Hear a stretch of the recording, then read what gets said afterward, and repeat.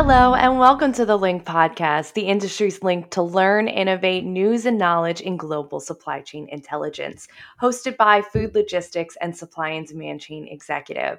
We cover everything from transportation and warehousing trends and new technologies to food safety and sustainability impacting today's supply chains. If you like what you hear, please subscribe on the Spotify, Apple, and Google podcast apps so you never miss an episode. My name is Brielle Jekyll, the associate editor here, and this week we're discussing food sourcing from China with Xavier Navy, who has extensive experience as an entrepreneur in the agricultural space, particularly in China.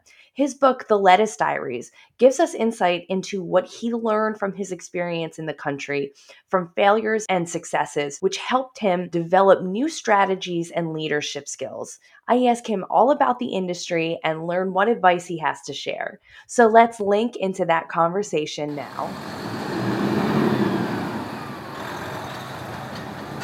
Hi, everyone, and thank you for joining the program today. I am here with a very special expert, Javier, and we are talking about China and agriculture and food sourcing, and I'm really excited to talk about this subject today. Hi, Javier. Thank you so much for coming on. Thank you for having me, Brielle. Yeah. So you've spent a lot of time in China and you know a lot about the agriculture there. And I just really wanted, can you give me like a little bit of your experience in China? Yeah, so I'm French, and I came to China in '97 as a finance guy for a multinational in the catering sector. And 2 years later, I started a company called Creative Food, and that's the subject of my book, that made shredded lettuce to put in the burger of KFC's chicken burgers in China. Mhm. And at the beginning, it was a small business, but it turned into quite a big company. Today, the company serves 5,000 fast food chains in China. It's got 9 factories, 2,000 employees, and it's sourcing from 30,000 villagers, farmers, not directly, but indirectly in China. So if you go to China and you eat a sandwich at Starbucks or a burger at KFC or a soup at Pizza Hut, it's likely that you're eating the product that my company made in China. Right. It's interesting how, people don't really understand that things can come from that far away. And so I know a lot of people are really, really surprised by some of the shortages because they don't understand. But can you tell me something that maybe you learned about food sourcing and logistics from China? Oh, okay. Just to be clear, Brielle, I was sourcing in China vegetables in China for KFC, McDonald's, Starbucks, Pizza Hut in China. Um, uh, you, you can't really move fresh lettuce from the US to China. And the US is way more competitive in that area than China is. So just to answer your question on food sourcing from China, it's interesting because it's been changing a lot over the past decade. And China was known to be the factory of the world in all categories of product, and in the food sector, China was taking advantage of low labor cost to do all sorts of food processing or reprocessing to re-export to the rest of the world. So, for example, half of the imports of foods from China in the US were frozen fish. And the fish was not caught in China, it was caught all over the world, but it was shipped to China, reprocessed, cut, sliced, and reshipped to the US. So the food import from China to the US is a relatively small market. It's around $5 billion, and it's flat for the past 10 years. 5, 6 years ago, China turned into a net importer of food, and it's a much bigger market. So today, China import $25 billion worth of food from the US. So if you want to look at the dynamics, the exports of food from China to the US or the rest of the world is relatively small. It's around $70 billion, and it's flat. While the import of food into China from the rest of the world is a much bigger number. It's around $133 billion, and it's growing very fast. The reason for that is that Chinese consumer habits are changing. So it's moving from this low cost processing platform for the rest of the world to a consumer market where people have different needs. They want natural food, they want fresh ingredients, they want premium foods, they're more careful about their health, and they're willing to pay higher prices. So, how is the country modernizing to really fit those needs? So I'll talk about the food sector in particular because this is really what I know. Um, China. You want to understand the structure of food production in China. It's much more fragmented than in the U.S. It's far less industrial. So China had in the early '80s, China had 85% of its population in the countryside, in rural regions. So essentially, it had a billion farmers in China.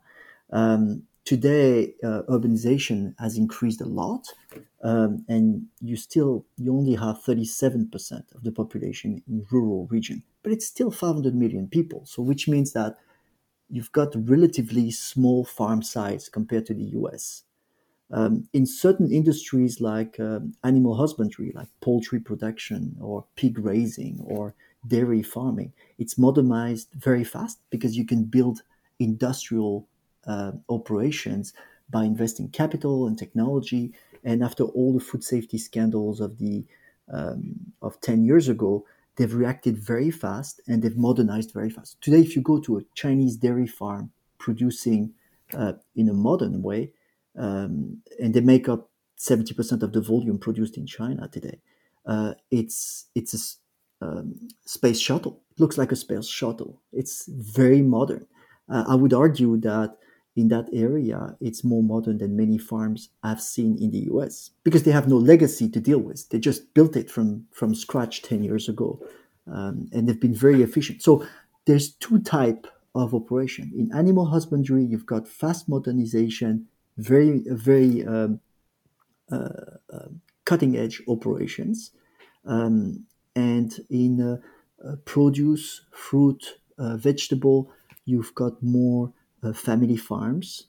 They're growing in size, and people are becoming more professional, but it's still much more fragmented than what you have in the U.S., where most of the production is concentrated in California. How do you think the pandemic has changed things for food sourcing, like moving forward, like in the years to come? Yeah, that's a very good question. China has shut down the country from February 2020 to May 2020, roughly. So for these 3 months, there was essentially nothing happening. But very quickly after that, they gained control of the situation in a much better way than we did here, and they've been operating nearly normally since May 2020. So if you look at apple concentrate imports into the US, which is, I think China makes up two-thirds of the apple concentrate imported into the US, it's surged in the later part of 2020. So after the shutdown in China, it just went back to normal with a catch-up effect. So I don't see major disruption from the pandemic in China, except for the fact that every time there's a flare-up, what China does really well is circumventing the problem by shutting down the region where there's a flare up and testing everybody for a couple of weeks. So when that happens, that creates disruption in the ports where the goods are shipped from. But within China, people have been traveling completely normally since May 2020. Do you feel like this kind of major event and disruption in the area and in food sourcing is going to change people's strategies for the future? So, do I think that this type of major world event changes consumer habits in China or changes the way American importers are buying food from China? Both, I would Both. say. So, I mean, if you look at consumers in China, and clearly, as I said, this is the trend. This is increasing. They're buying more from the rest of the world, and there's no change. There's just an increased sensation that they want better quality food from better regions of the world, healthy food, more premium food. As an example, you'd be surprised in the current geopolitical context that beef exports from the US to China have exploded because US beef is considered, there's been a change of regulation as part of the Trump agreement on phase one, but US beef is considered a higher quality than any other beef. So it's exploded. It's still small, but it's exploded. From the Chinese consumer point of view, there's no change. Life is normal. They're spending more. They're very confident in the future, and they're going to buy more and more foods from the rest of the world. From a sourcing point of view, I guess that as an importer today, I would look at the situation and say, China is not anymore the low cost country that it used to be. Um, because consumers are making more money, labor costs becomes more expensive. So you've got a good infrastructure for fish reprocessing, for all sorts of vegetable and fruit ingredients that go into instant soups or yogurts, for example, and it's very professional. Uh, but it's going to become increasingly expensive. So the future is less about sourcing food from China and it's more about exporting food to China. So it's flipping. Yes. So I know that a lot of people are interested in near sourcing here, but you would say that that's not the case in China. Well, you've got major categories of product like apple juice concentrate, frozen vegetables that are operating at scale in China. They're very competitive. But as the country develops, modernizes, these are all very labor intensive categories. So either they robotize the process or sourcing will have to come from somewhere else. Remember, the total imports of food from China into the US is $5 billion. The total export of food from the US to China is 5 times that. And the Wow. exports are increasing 20% per year, and the imports are flat. That's not something I would have thought would be happening right now. Yeah, that's quite interesting because if you take in the past 6 months, the Texas beef board was saying that their export to China have multiplied by 13. Same for the dairy board in the US. Dairy export to China have exploded. I know it was growing because I covered an article about how cold chain solutions needed to be ramped up for overseas travel, which is, in the past, it wasn't as much cold chain, it was more dry storage. But I just did not understand the gravity of the growth. That's really incredible. Yeah, what I say to people is when you think of China, think of the consumer market. Now, when you think of the consumer market, the largest in the world is the US market. Now, think of China, it's the US market time four. So they don't have the same spending capabilities per capita, but it's increasing very fast. I think in Shanghai, salary increase over the past 10 years have been an average of 8 to 10% per year. I guess that not many people in the US can claim that kind of salary increase. That's for sure correct. Well, thank you so much for coming on and giving all your insight on this. It's definitely an interesting concept right now. But that is all I have time for today. I would love to reconnect with you in the future and bring you on more episodes. Thank you very much, Brielle.